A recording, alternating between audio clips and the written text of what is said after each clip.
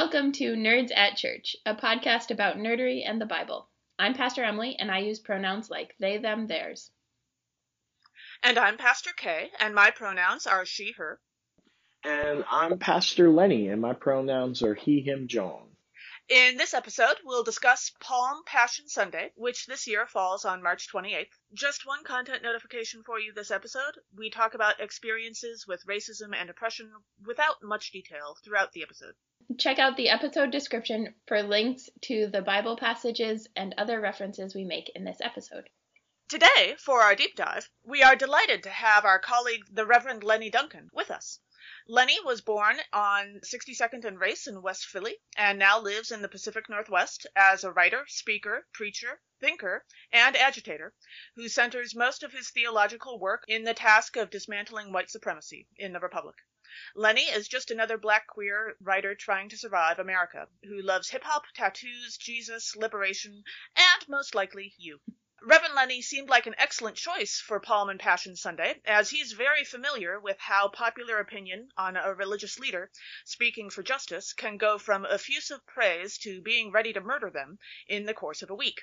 Pastor Lenny, how is Palm Passion Sunday speaking to you in 2021? You know, it's an interesting thing. One thing, I think it's because I have so much LC. You know, I was raised by liturgy queens in the LCA on the East Coast. That's how I was raised in the church. And Awesome. so this Palm Passion Sunday Frankenstein bullshit really pisses me off because it's like, dude, just make your people come in on Friday. Like, they're at home now, most of them. You could do a virtual Good Friday. You don't have to do this monstrous thing because you just assume your people are lazy. My assumption is that we're just not inspiring them enough to make them want to come in all Holy Week. Yeah. Right? And I'm not saying us as leaders, I'm saying the church. The church has lost that inspiration where people would be like, 20, 30 years ago, people would take the week off for Holy Week.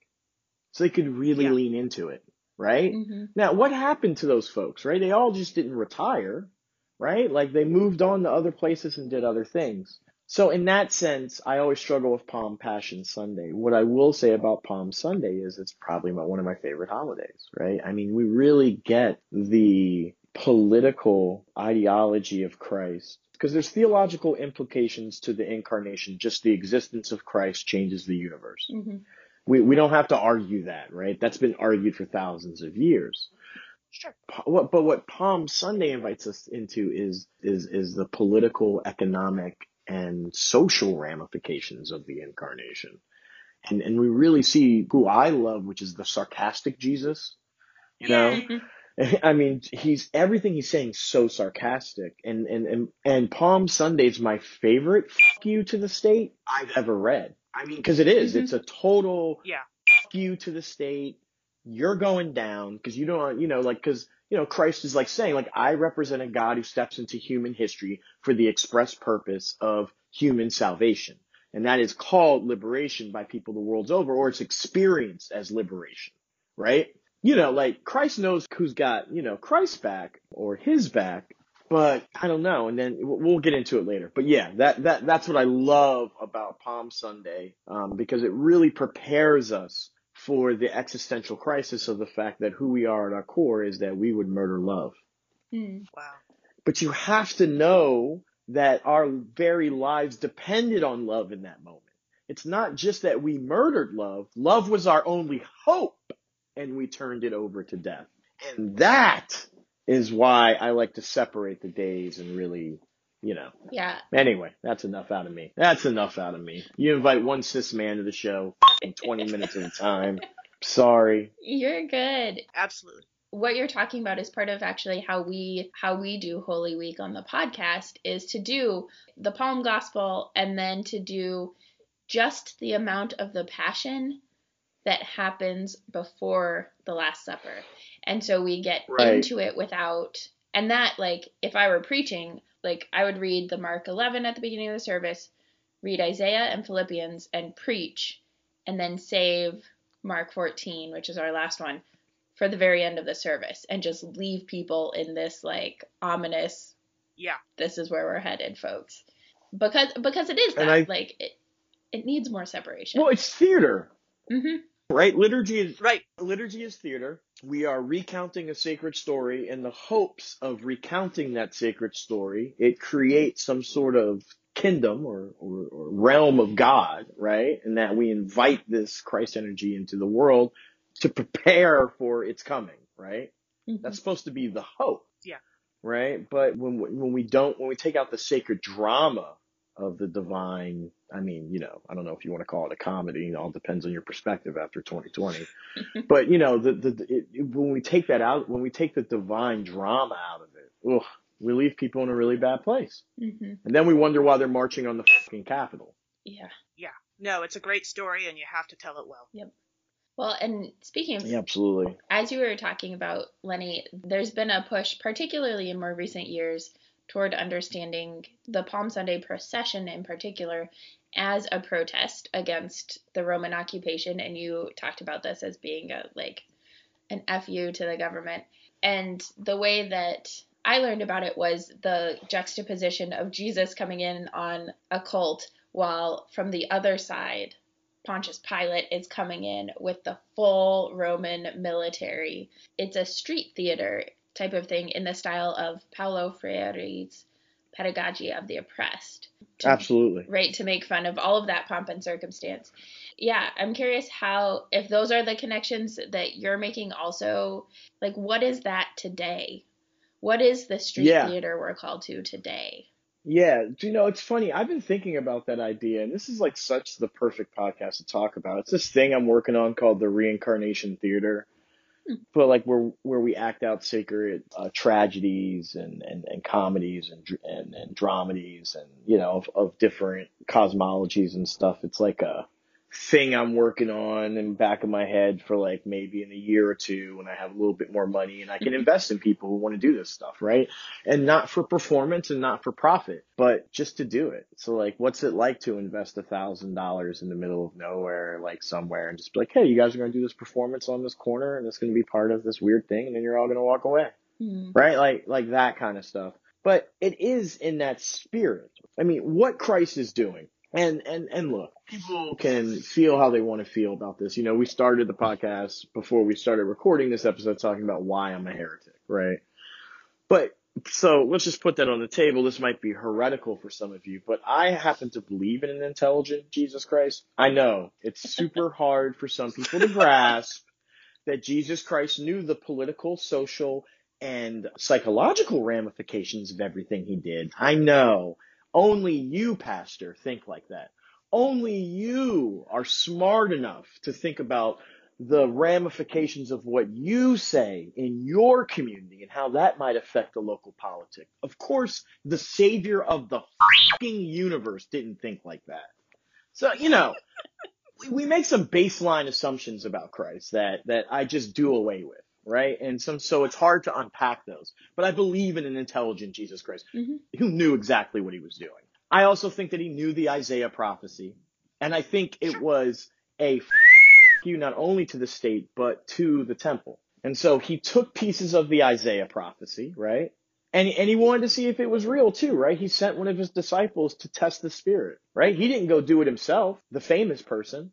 Because that would be the G move. The G move would be yo, I need the colt. About to go do the thing we've been waiting for thousands of years. Yeah. Right? Right? That'd be the gangster move. No, he tested the spirit. He sent one of his disciples. He sent someone with nowhere near his power, right? Or his recognition, right?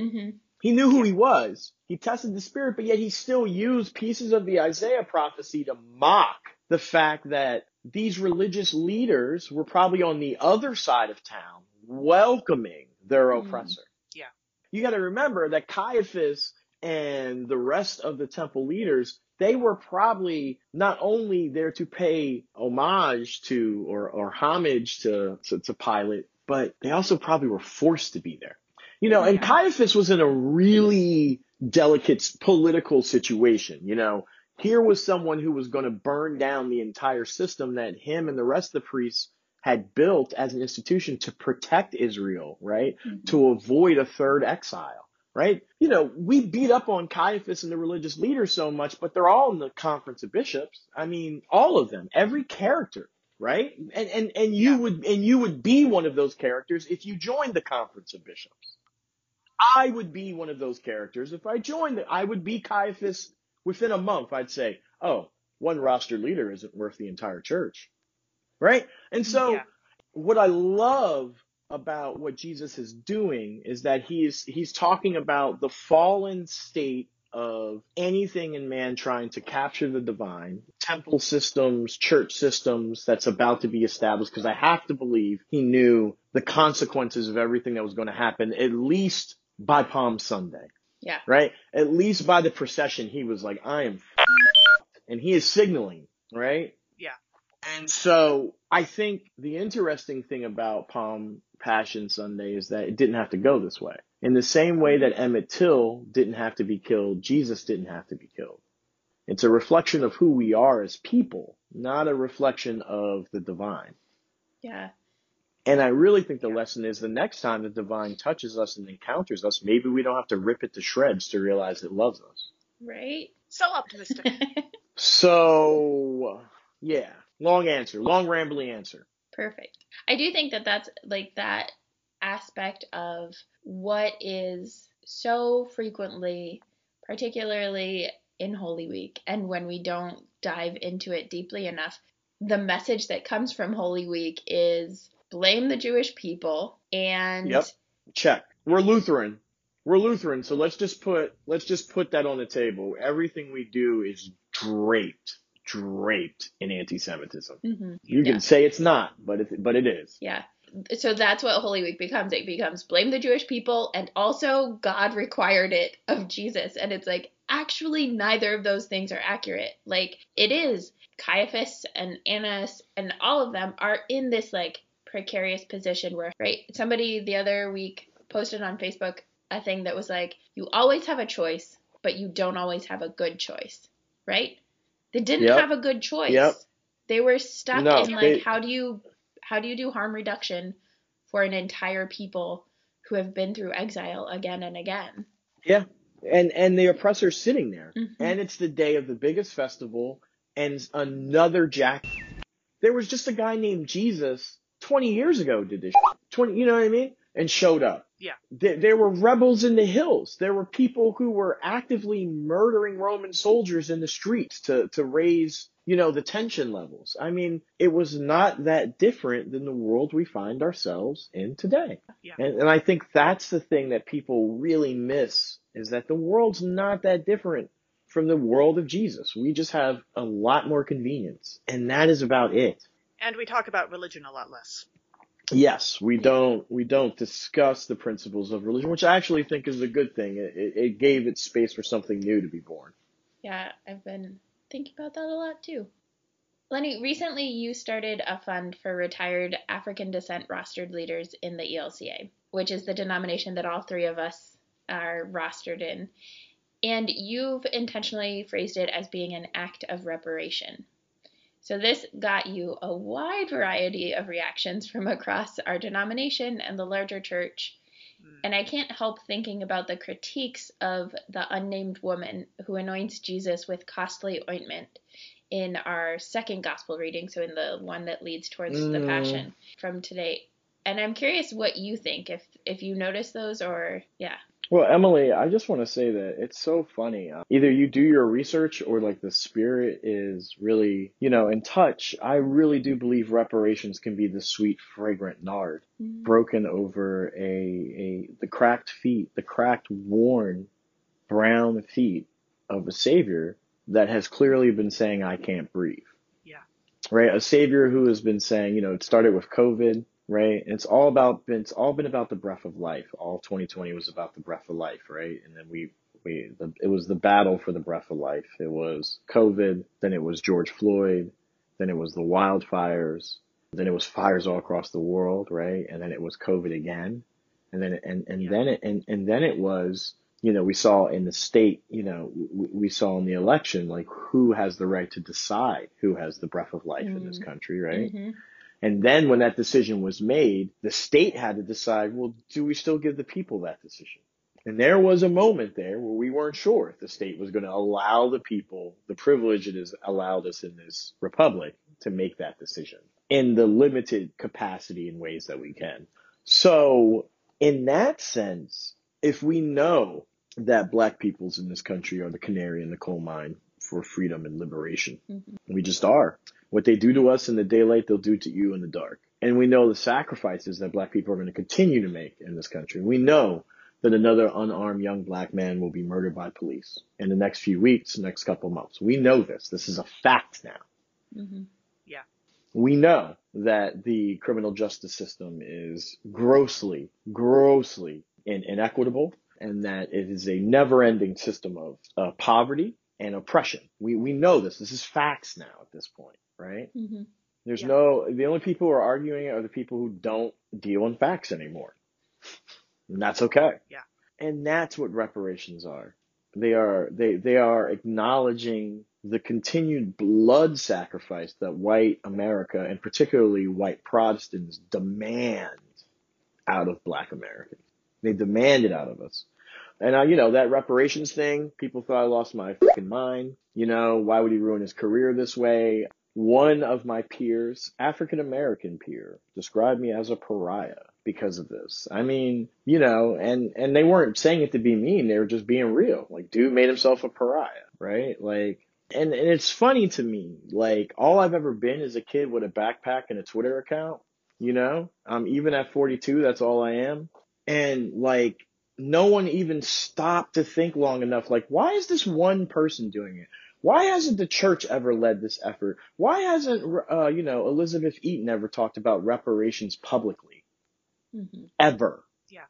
Unless she's pressed on it. Why hasn't anyone done it? And they'll say it's because for years we've been working on this. We're with you and all that stuff. But if you're with me, why wasn't George Floyd enough for you? Why wasn't Sandra Bland enough for you? Why wasn't Philando Castile enough for you? Why wasn't Michael Brown enough for you? Why wasn't Trayvon Martin enough for you? Why has Ahmaud Arbery not been enough for you? Why haven't the young men like Genoa O'Donnell, who've been murdered in my parish, and I still haven't received a phone call from our presiding bishop?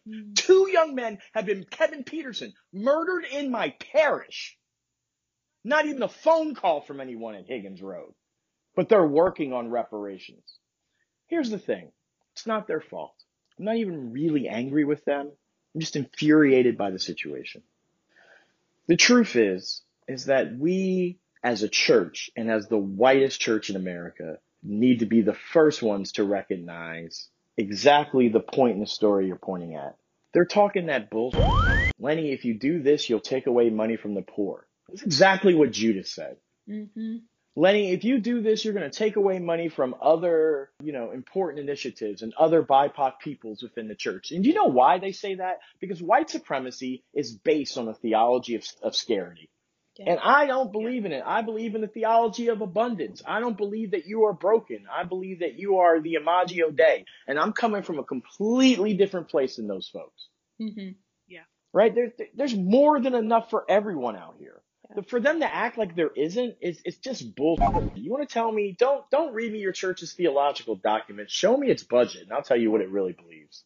And I can tell you, if you look at the ELCA's budget, we believe that the problem is everywhere but in America. Yeah. And we're the worldwide problem.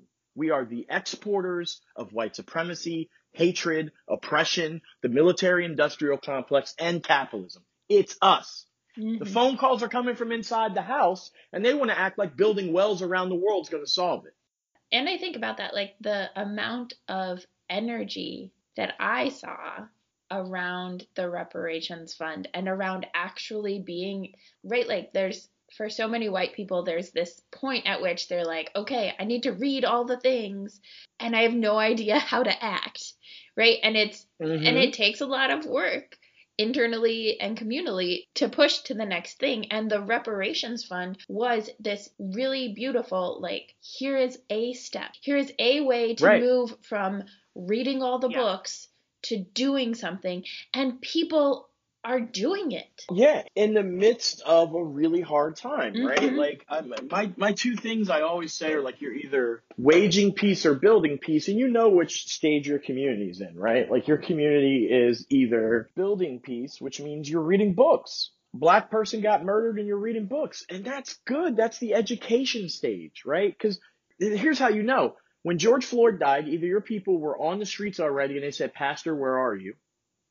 Or you got to church that Sunday and they said, Pastor, what do we do? Hmm. If they said, what do we do? You're in the building peace stage. It's time to educate them. You are in the education. Yes, you have to do the book club. Yes, that sucks. I'm sorry that the seminary trained you for a church that doesn't exist. But now you got to bring all your people up to speed. Don't get mad at me that the bishop scammed your ass. You know what I mean? But they scammed you. They taught you about this progressive theology that does not exist in the church. Right? So when George Floyd died, either your people knew what to do or had no clue. If they had no clue, you do the education stuff. Mm-hmm. Right? So that way, when the next young person is murdered by the police, you know exactly what you're going to do. You're waging peace then. They already have the education. They've already done the nonviolent resistance training. They already know who are the emergency contacts at the church. The church nurse is already out there marching with them in case someone gets tear gas. You guys already have a fund put up for bulletproof vests for your roster leaders or for black peoples who are like leading the way. Right? You're already doing that stuff because you've heard of it. It doesn't seem shocking, right? Mm-hmm. That suddenly your sanctuary is like a theater of war. But if your congregation is stuck arguing with you about possibly not using male pronouns for God, then you're going to have some stuff to do first. You've got a lot of to do, and that's the problem, right? And so part of it is that in the institution's mad dash to preserve itself, it snatched a bunch of us up and really kind of lied to us about the values of the church. Mm-hmm. I feel that. Yeah. You know, and like that's something that we'll deal with as we become older, as we become bishops. You know, I always talk about Bishop Annie Edison Albright because Annie's the first child of the ELCA to become a bishop. So a lot of people don't know, her parents worked at Higgins Road when it first became Higgins Road. I didn't realize that. Cool. So her perspective, right, is someone who was raised in this church, which most people don't remember. This church is like, I got records older than this church. I'm older than it. Yep. Right, I'm older than this church. I am barely older Right, than it. I have more life experience than the entire evangelical Lutheran church in America. But they want to act like everything they've been doing it since Luther farted it out. I mean, to be fair, Lenny, I'm pretty sure you could be 5 years younger than this church and you would still have more life experience than the ELCA. Oh, but absolutely. That might just say something about you versus the ELCA. So. But you know what I mean, though. It's like weird, Yeah. right? And so I got in trouble because I said that we put black rostered ministers and deacons and, well, we changed the language so I could just say rostered ministers. Thank God they did that. Mm-hmm. Anyway, you know, rostered ministers, we put them, this is why the reparation fund makes sense. When you put black peoples only in black neighborhoods that have been systemically, economically oppressed, that means that the people in that congregation can only tithe what they can tithe. Mm-hmm. Which means they can only pay the pastor what they can pay the pastor, which means the pastor doesn't get any of the increases or the retirement benefits that many of our rostered ministers are going to walk into. And like, they're like, well, Len, I have to go on Medicare too. That's welfare. I'm like, yeah, but you're not on food stamps, right? Because that's the future we're leaving for black rostered ministers, right? These neighborhoods are being gentrified. The church is falling apart. Our retirement funds are a joke. I mean, GameStop, hello, right? Like, and they're betting with our money on Wall Street. And what are we going to do for these people? You know, and this is all Elizabeth Eaton. She said this on my second movie about do black churches matter? I asked her, I said, do black churches matter? And she said to me, of course they matter. She's like, the beauty of it is that what we're saying is you are taking care of this part of God's vineyard that we don't understand, right?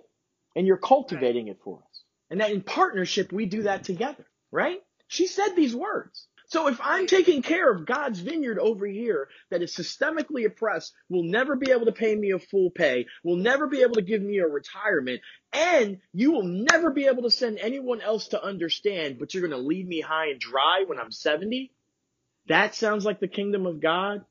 And that's all a result of the American white supremacist system and not the ELCA. So what does the ELCA? What should it do, in my opinion? Step in. Mm-hmm. Supplement those incomes. Lift up those churches. Right? Mm-hmm. Like, Stop investing money in Harvard business plans you're calling new church designs. It's a Harvard business plan. Are you kidding me? You're basing the Church of Jesus Christ on a Harvard business plan. I haven't even tweeted that out yet. I can't wait to. It's insane. So yeah. It's insane. It's insane, Yeah. but I'm a monster because these are the things I bring up. How dare I? So I currently serve part-time in a Methodist congregation that is in a economically depressed area of Des Moines, and there's like pushes towards gentrification. Oh wait, there's poverty. There's poverty in Iowa, and people are being oppressed. Oh, please tell me more. I mean, yeah, that's what I mean. Like, yeah, please tell me. I really do mean tell me more, but it's just funny the assumptions we make about the Midwest. Please continue. I'm sorry. Right. Yeah. But so our congregation is multicultural, it's bilingual, so we worship in Spanish and English. We have a lot of, we have a food program that was started by Black Panthers and birthed from our congregation. Yeah. The only reason kids get food in school is because of the Black Panthers. Yep. Your Jimmy and Grayson get that free fucking breakfast you drop them off for, Linda, because of the Black Panthers. Yeah. Just want to put that out there. They never get credit for that. Yeah. So our congregation is not a congregation that has a lot of money, right? When you have a lot of immigrants and you're in a neighborhood where everybody at the school is on free food, free meals, we're limited. And so what the Methodist Church has done to some degrees is to have an equalizer. So we can say, this is how many people we worship, this is the economic situation, all of this, and then they'll send some extra money. We still are in relationship with wealthier congregations and have mutuality, and we just filled out a thing to get their Easter offering and all of that stuff. But the institution of the Methodist Church, for all of its many faults, also is intentional about trying to balance out the income of the pastors so that those who are serving economically depressed communities can have enough or close to enough or closer to enough to be able to support their families and to support themselves. We could have done that, but the problem is in 1989, the ELCA was so desperate for the ALC contingent to stay on that they just sold out so much of who the AELC was and the LCA was for this congregational polity. I mean, that was one of the things that was on the table that no one wanted an episcopate, right? But the problem is when you don't have large, these bishops, man, I got no power. Ugh, no one listens to me. Shut up already. People listen to you. You just refuse to use it already. Mm-hmm. Can you force them to do anything? No. But can you make their life really shitty if they don't do it? Oh, you've done it to me, so I know you can do it to other people. Right? Yeah. Right? And I also know that you could, if you cared about something, put your every sermon, every pastoral letter, every video, you could pressure a synod to do whatever you really wanted. But what you do is you use the congregational polity when it's convenient. Yep. Honestly, if we just had one-term bishops, it would solve all this. Just like the Presbyterians do, you're co-moderator once and you're done. Then you're moderator and you're done. That's what we need to do. It needs to be one-term bishops across the entire ELCA. You got 6 years to figure it out, buddy. Right? And that's it. Right? That's it. That's it. You got 6 years. Don't worry about getting reelected. No one's reelecting your ass. And then what does it do? No one cares. Right. Whereas it creates more space for freedom when you're not dependent on pleasing enough people to get reelected. Yep. Yep. Less about capitalism and more about the kingdom. Yeah. Yep.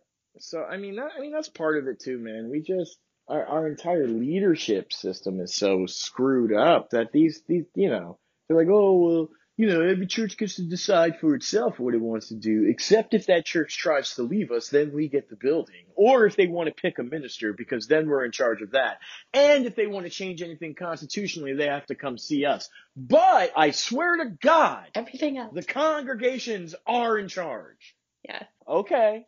I talk about it as in the merger, we took between the ALC and the LCA, we took very much a top-down model and a bottom-up model and smushed them together and got the worst of both worlds. Like it's Yeah. there was no intentionality, no like thought about the logistics of it, and it means that everybody at every level has plausible deniability because congregations can say, well, the synod or the bishop, and bishops can say, well, the congregations or the denomination. And nobody has to And be for responsive. those of our listeners who aren't in the ELCA, I would say that these are definitely also issues that all major denominations and smaller denominations face. And given that the Methodist Church is actually about to crack in half in this country. Cracking three. Yeah. Oh, gracious, really? I heard about one, but three's okay. my prediction, but that's been my prediction from the beginning. The moderates, the super radicals, and then the people who are going to try and consolidate all the world Methodism that they can grab. So they're going to focus on the Right. global South and consolidate their power in evangelicalism there. I wouldn't be surprised. They just put off for another year the General. I don't remember if they call it the General Assembly or what, but yeah. Right, Yeah. but I understand the conservative faction has officially put in the paperwork to start their own denomination now. So, I did not know that. Well, according to a Methodist friend. yeah, the wheels are in motion, and they came close to a deal already once. Yeah. Right. So they already had a deal for 2. I think they're going to end up in 3. I think is what we're going to find. I wouldn't be surprised. But I'm not Methodist, and I'm not paying that much attention, so it's very easy for me to be wrong. I only kind of pay attention. Our first reading for this Sunday is from Mark chapter 11, verses 1 through 11. Jesus enters Jerusalem on a donkey and is received by a cheering crowd. But we know that in a few days another crowd will cheer at his death.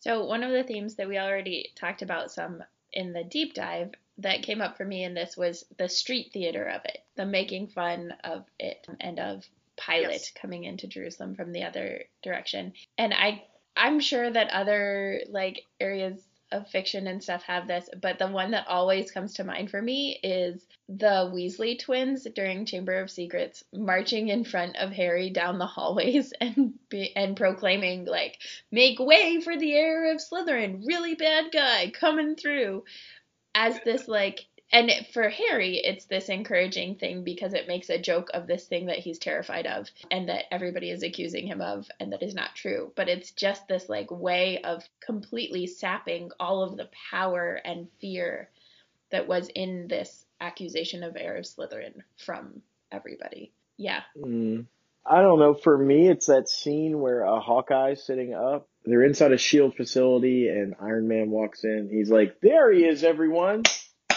The futurist. He knows all. He sees all. Right? That's sort of what I feel like Jesus is doing. Yeah. You know, the church hasn't always encouraged Bible fan fiction, but if we're going to write Bible fan fiction, I really do want the version.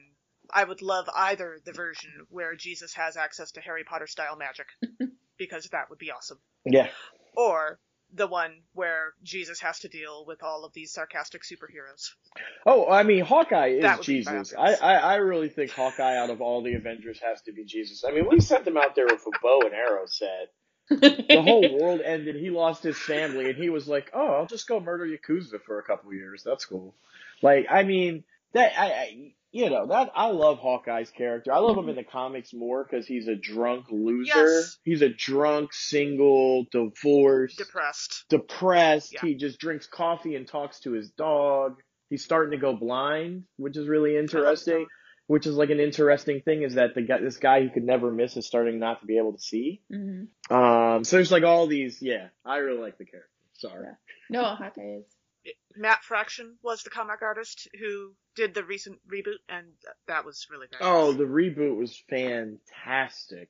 And, like, I mean, Hawkeye was a former criminal who worked for the circus? I mean, come on. Yeah. I mean, then becomes a hero? I mean, yeah. Yeah. That's every kid's dream. Run away to the circus, become a criminal, and then take all those skills and become a superhero? Mm-hmm. I mean, I'd want to take some elephants with me, but yeah. Oh, man. I'm not sure they would like that life. I'd make it. Elephants are a surprisingly peace-loving That's fair. animal. I think a beholder would be a better pet to carry with you, but... Colorado. Where'd you grow up in Colorado? Alamosa or something? Vail. Vail? Did you really grow up in Vail? But That's funny, though. Like, I know so many people up there. Did you live up there when the Greenpeace people tried to burn down your city? when they burned Hell 2 yeah. Yeah. Yep. Yeah. Which is hell like yeah. the only reason that like then the project went through, Yeah. because everybody It was it was hey, controversial until those until they burned it down, and then everybody's like, oh, we gotta rebuild. well, but the other part of that is that those people in the 90s who were doing shit like that, people who are like sabotaging loggers' equipment, they seem a lot less crazy now, don't they? Like at the time, you were like, dude, you're really extreme, but now you're like, can you guys do more of that? Right? Like, Can we like? can you slow these guys down just a little bit? Don't hurt anyone, but can you? Would you be interested in leading a workshop? Mm-hmm. Yeah. That's where churches are now. They're like, would you be interested in leading a workshop in tear gas? That's the kind of invites I get now. I'm like, yeah, sure. We'll workshop the Eldad tear wrote a gas. book. Yeah. Yeah. As we dive into the verses in this passage, in verse 3, we read that Jesus' instructions to the disciples is, if anyone says to you, why are you doing this? Just say, the Lord needs it and we'll send it back here immediately. And it really sounds like any response in Doctor Who, where like they're going to do something in this new place and nobody knows who the doctor is. And it's like, why do you need this? The doctor needs it. Don't worry. And they're like, Oh, yeah. okay. Yeah. That's why he calls himself the Doctor. Yeah. Yeah. Never petty nor cruel, right? Right. What's the doctor's credo? Why he took the name? Never petty nor cruel. Why she took the name? Never petty nor cruel. I'm not on this Doctor. Yeah, I haven't caught up. Man. But soon. I lost my Doctor Who access for a little while, so I have not caught up yet. Oh, well, I won't blow any of it, but this is from Matt Smith when he did the Day of the Doctor. Mm. Eccleston had a few moments like that too. Yeah, it's really good. Just throw out a sarcastic quip and they'll let you do anything. Yeah, no, that totally reminds me of like the way the companions are able to, do whatever. But also we know that the price that the Doctor pays for his adventures are the companions. So what's that say about Peter? Yeah. Yep. I mean, they did all die the same kind of death Jesus did, so except one maybe. Yeah. So that's kind of fair. Yeah. Yeah. I mean, it's sort of like the deal, right? Like the companions are always ripped to shreds. I mean, if you think what they did to Jesus is bad this week, what do I tell you what they did to the upper management after they got rid of him, right? Like, it's bad. Yeah. Yep. Which one's Amy Pond? Oh goodness. Which disciple's Amy Pond? Oh my gosh. How about Rory and Amy are the sons of Zebedee? There we go. Sons of Thunder. That sounds about right. Yeah. Yeah. That sounds about right, because that's how they were, right? Like, especially Rory, once he realized how big the thing was, his character was like, well, where do I fit in this? Mm-hmm. Yeah. That's a good one. We should sometime. Maybe we'll have you on again and we'll just go through the disciples and like figure out who everybody is. Who everyone is? That'll be fun. That's fantastic. A special extra episode, sure. In verse 11, we read, Then Jesus entered Jerusalem and went into the temple, and when he had looked around at everything, as it was already late, he went out to Bethany with the 12. I have to say, this verse doesn't really seem to fit with the rest of the passage. It just sounds odd to me that Jesus just gets to the temple and then looks around. He doesn't pray. He doesn't worship. He doesn't make an offering. Though I suppose him making an offering of all people would be pretty superfluous? Yes, that. Thank you. I just can't talk today. That's fair. Would be a little over the top. It makes him sound like a tourist. He gets there and he looks around and then he leaves. Did he take pictures? Was he getting ready for his Instagram? Was he wearing a Hawaiian shirt with a camera? I don't know. He was in a Hawaiian shirt. I mean, if we're going to picture Jesus as ourselves, then I want the Jesus with the Hawaiian shirt. That seems totally reasonable. Yes. Now I'm imagining Jesus as Two Flower, the Discworld tourist and insurance salesman who's on vacation in the big city of Ankh-Morpork. And Terry Pratchett was absolutely just as or even more fond of using language to his advantage as Jesus was, so I can only imagine how witty and pointed Jesus as written by Pratchett would be. I would love that Bible fanfic too. If you haven't tried Discworld and you love sarcastic and pointed language and a whole boatload of puns used for satire to punch up, Why has nobody really, introduced Pratchett? Discworld to me in that context? That's how Yeah, you like- I have like 3 times. Not with the puns. Yeah. You never mentioned the The puns. puns put it over the top. The puns put it over the top for them. Yeah. Yeah. Yeah. The puns will do it every time. Yeah, I think in this particular account of Palm Sunday is the most pointed one where it's so very clear that Jesus is really just there for the processional. He's just there to go into Jerusalem, and then it's like, okay, now I'm here. Let's go back. Well, I need a nap. yeah, or like you show up to the party and you're like, look at this. Let's get out of here. Like, it could be like he threw this great party in the streets and he gets into the temple and expects to be greeted. Or what we're really seeing is that instead of the high priests welcoming Jesus, like they're supposed to be welcoming the Messiah, welcoming the living embodiment of God into the temple, what they're really doing is welcoming the state on the other side of the city. Yeah. Yeah. And it could be like that moment of being like, but I like to think of it as like he was partying down the street and you finally get into the party and you're like, this party sucks. Let's get out of here. Yeah. You just know that Pilate would have milked every second with the higher-ups at his parade that was humanly possible. Oh, And yeah. would have made it last as long as possible. Yeah. Mm-hmm. Oh, yeah. He had made everyone stand there at attention. Not that Lutherans have ever done that. Yeah. No. Pomp? Circumstance? Yeah.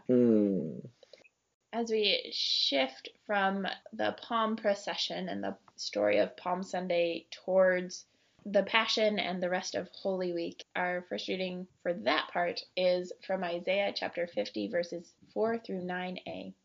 One of Isaiah's servant songs describing God's servant who responds to enemies not with violence, but by focusing on the love of God. So one of the most obvious themes in all of the servant songs in Isaiah is suffering, right? There is this pretty in-depth description of the suffering of the servant. And I was thinking about like all of the dystopias, right? At some point, there's just immense amounts of suffering. That's literally why they're dystopias. And I think the Hunger Games is, and I was like, oh, it happens in all of them from the start. And then I was like, actually, no, because a lot of them start out depicted as some version of a utopia or some version of idealization, and then the cracks are discovered. But Hunger Games is one of the few that from the beginning it is very obvious that everyone is suffering and that this suffering is widespread with so many different people and not for like a good reason. And I think that's part of the way that we think about suffering. And the way that this passage in particular can be used harmfully is when we say, oh, see, suffering always has a purpose. If you're suffering, Right. It's part of God's will. It's what God wants for you. And that's not what this says. And that's really bad and harmful theology for people who are in particularly abusive relationships. But suffering doesn't always have a purpose. No. I think that's a really interesting point, is that like so many people think that like the suffering of the people of Israel was part of the salvation story, when maybe just the suffering, was the suffering of the Jewish people is just what it is. It's human suffering. Mm-hmm. And it's been a continued plague of human suffering against those people. And the ability to just understand suffering for what it is and allow suffering just to be and be a servant in the midst of that is different than suffering with a purpose, right? I do believe to follow Christ is to suffer, but I don't think that that's because of Christ or God. I think that's because of the world. Mm-hmm. And that's a very different thing, right? Like, you can't just declare that you want to love everyone and treat everyone equally in this world. That has consequences. Yeah. Yeah. And the suffering comes from other humans. Yep. Mm-hmm. I mean, consistently, right? But yeah, I also think it's because we don't give them the tools to do anything else. Yeah. We really don't. We don't give them ways to not by we, I mean society. We don't give people ways to really look beyond it, right? And also I think that a lot of the human suffering doesn't come from human people, it comes from human systems. And I think there's a difference. Yeah. Mm-hmm. I think I think the scary thing about oppressive institutions is once you get up close to them, you realize they're chock full of good people. Yeah. And that's the hard thing to really wrestle with. You know what I mean? Those are sort of like suffering servants to me. Mm. I think Jesus was someone who was trying to serve under a very oppressive system. For sure. And he knew there were going to be consequences for it. Mm. And I think that idea though, and that understanding that oppressive institutions are still filled with good people is important, and it's it's hard because that's the pushback, right? I have heard that particularly in the ELCA of like, when something's pointed out as an injustice, the response is, oh, I'm sure it wasn't intended that way. Oh, I'm sure they had the best Right. of intentions. And it's like, Yeah. sure, but the I don't impact care. Right. is not the intentions. Yeah. Right. And that's the thing, right? Like, and look, we all wrestle with intention versus impact. I wrestle with it in my personal life all the time. But, the flip side of that is that also, like, it's not the people, it's the systems. And when we focus on the systems and dismantling the way that the systems interact with us and with the people, it puts us in a better place, right? And it allows us to make better decisions. It doesn't put us in the position of Caiaphas where we only have bad decisions to make because these are the only tools that are before us. Yeah. Now I'm wondering if Caiaphas had a family who really needed the health insurance policy provided by his job. Yeah. I had that conversation last summer. So last summer when I was arrested during one of the protests, and we're like sitting there with the like police officers who run the jail while we're like waiting for hours to be let out because the system was down.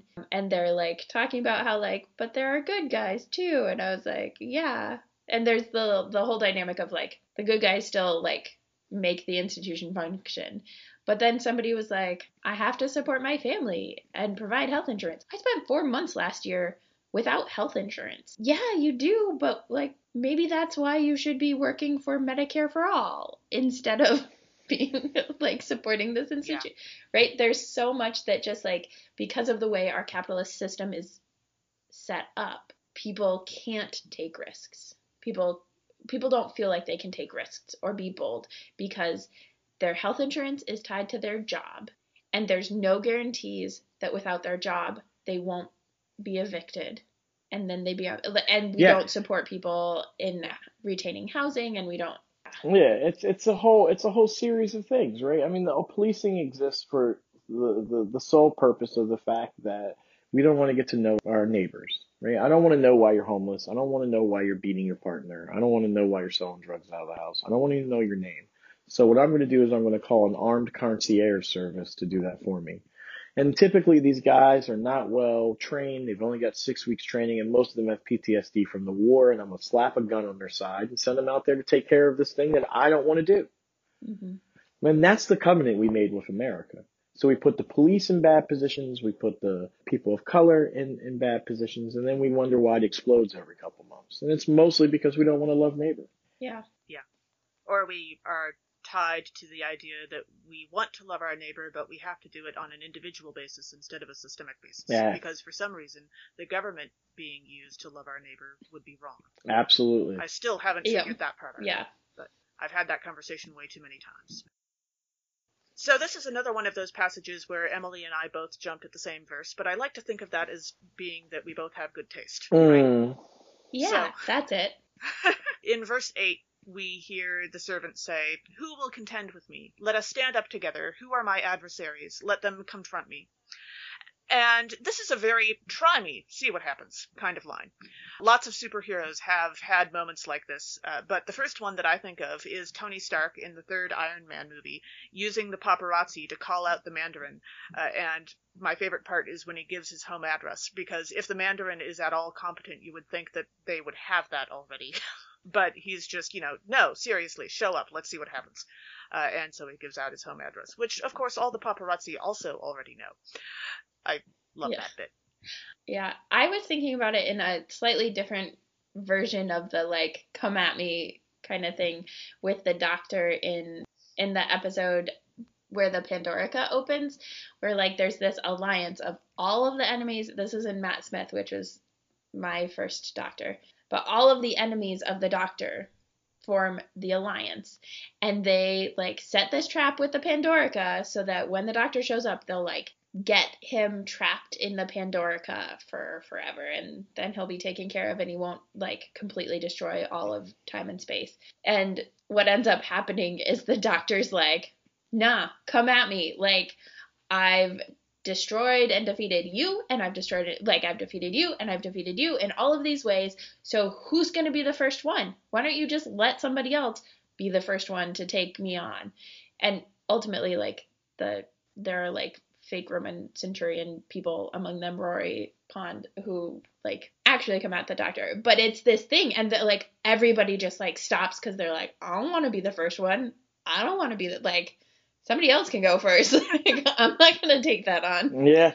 Oh yeah, I love that Pandorica series, or even how it starts with the first episode where they introduce Matt Smith, and he stands up there and he introduces himself and he puts on the bow tie and he's on the roof and he says I'm the Doctor, and he's like, this world's under my protection, and he starts flashing all the scenes of all the faces of the Doctor over the years and all the things that he's done to defeat different enemies, and he's like, and then he turns it off and he's like, so any questions? He just drops it in there. And they just take off. They're like, we're out of here, like, Yeah. That's like a come at me, bro moment, from that universe. I think the come at me, bro moment for me in the Marvel universe, it's it's Civil War, Iron Man versus Captain America. And he fights him. He's like, I could do this all day, right? Like Iron Man uses all those weapons against him and basically like unloads his entire arsenal. And like Cap just gets up, wipes off the blood. And he's like, I could do this all day, And then later on, it comes back in Infinity War when they're trying to get the stones, and he fights, he fights Cap from the past, and the Cap from the past hops up and says, I could do this all day. And he's like, I know, you can do this all day. Like he gets a taste of his own medicine, and he's like, oh God. He's like, is that what I'm like? Then he knocks himself out, and he's like, that is America's ass, as he walks away. Yeah. But yeah, that scene but that original scene in Civil War where he's like talking with Tony Stark, he's like, I could do this all day. That's a come at me, bro moment, because he clearly can't in that moment. He's about to pass out. But that's Steve Rogers for you. Yeah. I mean, that's Steve Rogers, right? That's what makes him one of the most annoying and captivating characters in the Marvel universe. Yeah. He was better as Commander Rogers, but then they did all that weird Hydra stuff. In the comics, when he was like older and he was just like the guy, he was like the new Nick Fury. That was a cool arc for him, and then, they screwed it up. Marvel, they're always screwing things up in the comics and getting it right in the movies. They're like, we're going to screw it up 30 times in the comics so we can get it right once in the movies, which I respect, kind of. Yeah. And that's some of the beauty of the comics is that you can just splinter and do all of the different ways of doing it and then see what lands. Oh man, the new X-Men series, what they've become on Krakoa is absolutely amazing. It is the queer, beloved community we've been searching for. I'll have to check it out because I know, like, I got into X-Men through the original movie trilogy and loved it and still love it. Oh, yeah. Our next reading for this episode is from Philippians chapter 2, verses 5 through 11. Jesus Christ's defining characteristic is not his power, but what he was willing to give up in the name of love for us. Everything, including his life. One of the themes for this passage for me was the role reversal, right? We talk about, and you mentioned that, Kay, and the like what Jesus is willing to give up, but to go from all that is and right, like God and creation and all that to say like, nope, I'm giving it all up. It reminded me of The Prince and the Pauper, which I mostly know from the Wishbone series because I grew up with Wishbone as a kid. And so there's like Wishbone the dog plays the main character in all of these different like literary things. So I was thinking about The Prince and the Pauper, or for like recent Netflix Christmas movies, The Princess Switch, where they just like switch places, but it's this flip of, for the Princess Switch movie things, it's like the princess and a baker who's there for a contest, or The Prince and the Pauper where it's like just a huge economic like class flip. And in those it's like, I think your thing is better than my thing, and it's kind of true and kind of not. And that's, I don't know, like I think it would be interesting to think about if God was like, I wonder if it's like more fun to be human than to be God. I want to try it. Oh, it was definitely a case of a piece of the divinity running away from responsibility for a little bit, right? It wanted to, I believe that the divine wanted to know that and wanted to know what it was like from our perspective, like in a real way. I believe that Christ was very limited. I don't believe, what a cheat, right? like, it's not a video game. Christ didn't have, like, the cheat codes, right? Like, so, like, he was like, I know I'm going to die on this cross, but everything's going to be cool. No, he didn't know that. He had no Literal idea. God mode. Yeah, yeah, literal God mode. Like, he didn't know. He was terrified as they did each act to him. Mm-hmm. Yeah. I think that gives Christ so much more power. Mm-hmm. Of not knowing, and even at the last moment doubting. I mean, he had a moment of doubt on the cross, but okay. We all pretend that didn't happen. Yeah.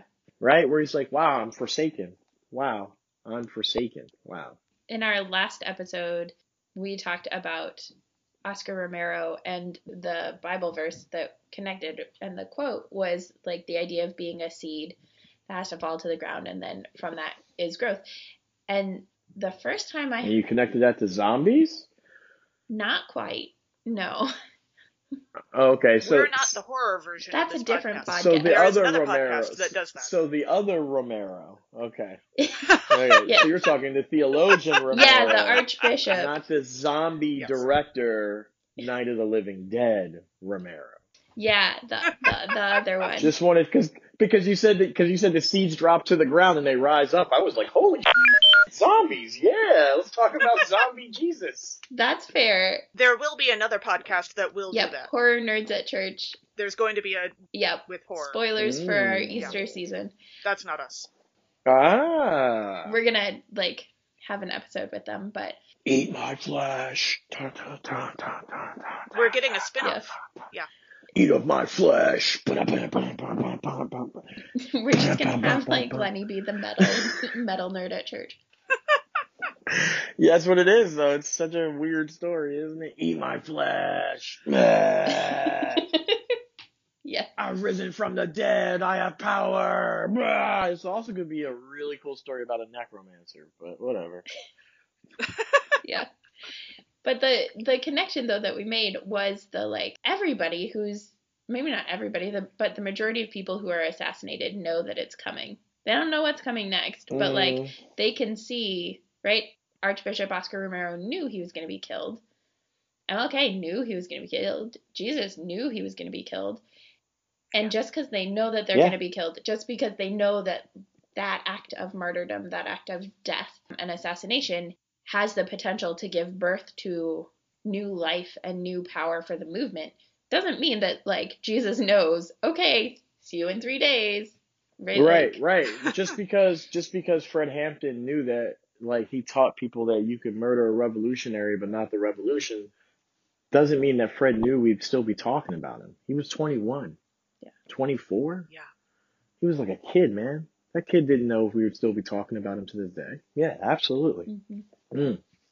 For the passage itself, I was talking to River, who's a friend of the podcast and who was on it in Epiphany, about this passage, and I was reading it aloud as I was prepping for it, and I literally got like the first verse, and then immediately she was like, stop.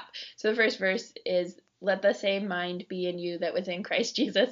And I was just going to like read through the whole thing, and River, who never interrupts, interrupted me and was like, the Ood. And I was like, yes, right? The Ood and Doctor Who have collective and personal minds, and so there is this like letting the same mind, having the same mind be in them, And they sing.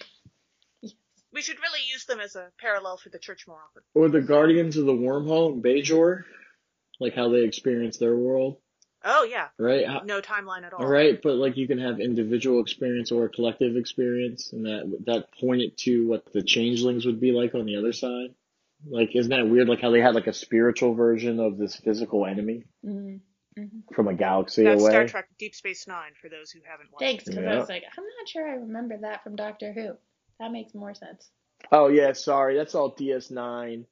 I'm sorry, I just assume everyone talks about our only black commander so far, except for we got another black commander who eventually is going to become a captain. There have been more they commanders than there have been, captains than there have been black captains in Star Trek. Wow. Yeah. Which is an interesting thing to think about. There have been more genderless species and beings and people, right? Mm-hmm. Right? On Star Trek leading ships than there have been black. Yeah. It's like the opposite that you experience in a lot of other, because now D&D and everyone's rushing to make everyone, elves were black too. Well, yeah, they live below the southern equator, so we're just going to assume genetically they'd be warmer than you. they develop melatonin. That's sort of how science works. But I guess in your weird magic world, only white people exist. Cool. Yep. Super cool. Well, and if they actually start drawing D&D maps to line up with how geography and like climatology and geology all work, then the universe may come to an end. So Yep. That's how it would all end. yeah. For verses 10 and 11 in this passage, we hear, "So at the name of Jesus every knee should bend, in heaven and on earth and under the earth, and every tongue should confess that Jesus Christ is Lord, to the glory of God the Father." So when you're thinking about what this would look like, think less Loki in the first Avengers movie making the crowd in Germany kneel. That's not what we're going for. And more like the crowd cheering at T'Challa winning his first challenge for the crown and being declared king in Black Panther. Like, that's really more towards, it's joyous. It's not being oppressed. I gotta tell you, I went out to Lent, out to the desert for Lent to kick it off for like the first week, and one of the weird things I did is I went and I sparred with my friend with like real life swords for like days. And it was how we get together when we don't see each other for a lot of years, right? We go out there and neither of us are terribly aggressive people, but it's a skill we both have that we like to keep sharp with each other. Mm-hmm. And that's how it felt. It felt like, I was being welcomed in an old teacher's house on his land, you know what I mean? And what do you do when you show up in an old teacher's house? You challenge them to a couple of rounds and you laugh and you listen to music and you have a feast and no, absolutely. I definitely see the inauguration of the kingdom more like that than like Loki, like because that's how the evangelicals want it. This is where you belong, on your knees. Yeah. Willingly worshiping that kind of God makes me nervous. Yeah. Those people. Yep. Yeah, it was really good for me. I mean, this was my first spiritual teacher. He's in my new book, United States of Grace. Jim, I paint people I know personally very opaque in my book. He gets one line. One line for me in my book means that you probably spent decades with me. And because I don't have the right to tell other people's stories without their permission. Mm-hmm. Right? But, it was good to go on his land, and I'm going through some changes, so it was a good time to do it. So as we begin the Passion narrative that will take us into Holy Week, we read from Mark chapter 14, verses 1 through 21. As the story of Christ's death in the Gospel of Mark begins, an unnamed woman anoints Jesus with costly ointment before preparations are made for what becomes Jesus' Last Supper, where Jesus is clear about his upcoming betrayal. So I was thinking about this and that space of burial and death preparation and what we do to honor people who are going to die and after they've died. And the ointment, I was trying to find like other things with ointment, and then what actually stuck out to me was Katniss, after Rue is killed in the first Hunger Games book. Katniss gathers all of these flowers and spreads them out and makes just this beautiful image of Rue as if she is just sleeping in the midst of, this game that is literally about killing every other person here. There's this like moment of beauty and care for Rue as she died. Yeah. That is one of my favorite moments from that series. I liked Rue. And then the long-term consequences in the series, right? Because then everyone sees her being a caring person. She becomes a leader because of that, right? And it's the consequences of just doing a kind act, right? We don't know how far that stuff can go in the world. And the ways that it sparks resistance, right? Like it's a kind act in the face of cruelty. That is like it's not just a kind act when everything is fine, but a kind act in the face of cruelty that really counts. Yeah. So to go against something that Lenny said earlier, or perhaps to just offer a different perspective on it, when we get to verse 13, we see Jesus predicts where the disciples will find a place to celebrate the Passover. And Lenny earlier was commenting that, Jesus didn't necessarily know that this is where they're going to go, that this is going to work, which is totally fair. But as a narrative storytelling method, we can also see this as this part of the story sets us up to know that the prediction that he's going to make next in a few verses about the betrayal of one of the disciples will also be true. This one worked out, so that one will probably also work out. which made me think of Good Omens, both the book and the miniseries. When we meet Agnes Nutter for the first time, we see her prediction of her own death come true. And that tells us that we can expect the rest of her predictions to also be nice and accurate, Well, as the book says. and that's how Zen masters, right? Isn't that how they show that they're Zen masters? They predict their own death, like in some Zen teaching circles, like Tanzan. He like you're supposed to write this final statement and release it right before your death because you're supposed to know that you're going to die.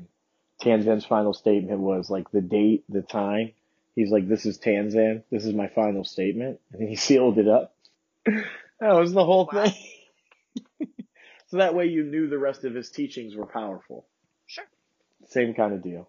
Yeah, I'm not sure that's knowledge I would want to have. I don't. Knowing how in Ifa, in African traditional religion, that's actually one of the more powerful things you can get. It's called your Ayakulpa ceremony or your Hand of Orunmila, and it gives you a sketching of how you are destined to live and die on this planet. I think there'd be a freedom in it Some people, and a terror for me. Yeah. Right. So, yeah, Well, I'm just saying there's a lot of spiritual practices that really embrace it. Yeah, no, it's not the death part that worries me, it's the dying part. Yeah. Death doesn't concern me that much. Dying can be wildly unpleasant. Yeah, that's what I hear. So, yeah. And it is never depicted accurately in any movie or anything like that. Just for the record, people never die that way. If you ever watch a movie or a TV show with me and somebody is dying, I will point out, that's not how the last breath happens. Takes a lot longer, a lot of time. No. But it takes a lot longer and it's a lot grosser. And even when it's peaceful. It's gross. Yeah. Yep. In verse 20, when we get to the point where Jesus says to the disciples, it is he's talking about who's going to betray him, and he says, it is one of the 12 who is dipping bread into the bowl with me. Dipping bread into the bowl sounds a lot more pleasant and tasty than fish sticks into custard, as Matt Smith discovers he loves, as the Matt Smith doctor discovers he loves. Mm-hmm. I'm more partial to his bow ties are cool than his fish sticks and custard. I do kind of wonder if that was just a new regeneration thing, like he was still getting used to his taste buds, or did he continue No, I think he to continued love to fish love sticks and it. custard? Yeah, he did have them a couple episodes later, then later on in another season. Yeah. But that was the face he was using to flirt, not with Amy Pond, but with the next companion. Mm-hmm. Right.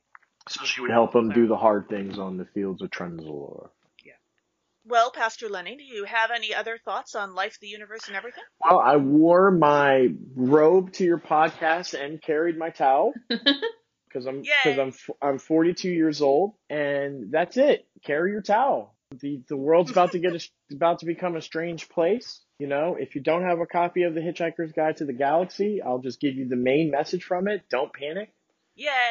Absolutely. Don't panic. The universe is a strange place. The galaxy is a strange place. And I think we've got some strange days ahead of us, but they're exciting days. And I truly believe that. And I truly believe this republic is on the precipice of something good for the first time in a long time. And it's got nothing to do with our leaders or elections, and so much more with what I'm hearing from the people. Yeah. That's it. Carry your towel. Yeah. Don't panic. I think that is good advice. Thank you so much. The body of Christ that is not necessarily the institutional church as well. Yeah, absolutely. Yeah. We are. We're definitely the hitchhikers in the ecclesiastical galaxy. So. I was just going to say, and you can check out more about this in Lenny's upcoming book, United States of Grace, which is coming out in May. Yeah, May 18th. Oh, I'm supposed to sell my book now. I had so much fun. I was just going to leave without doing that. Like the whole reason people do podcasts, right? To sell their junk at the end. This is how you know. You can also have fun. That's okay. Yeah, well, it's allowed. This is how you know I'm the anti-fascist, anti-thought leader, right? Like I just hate that stuff.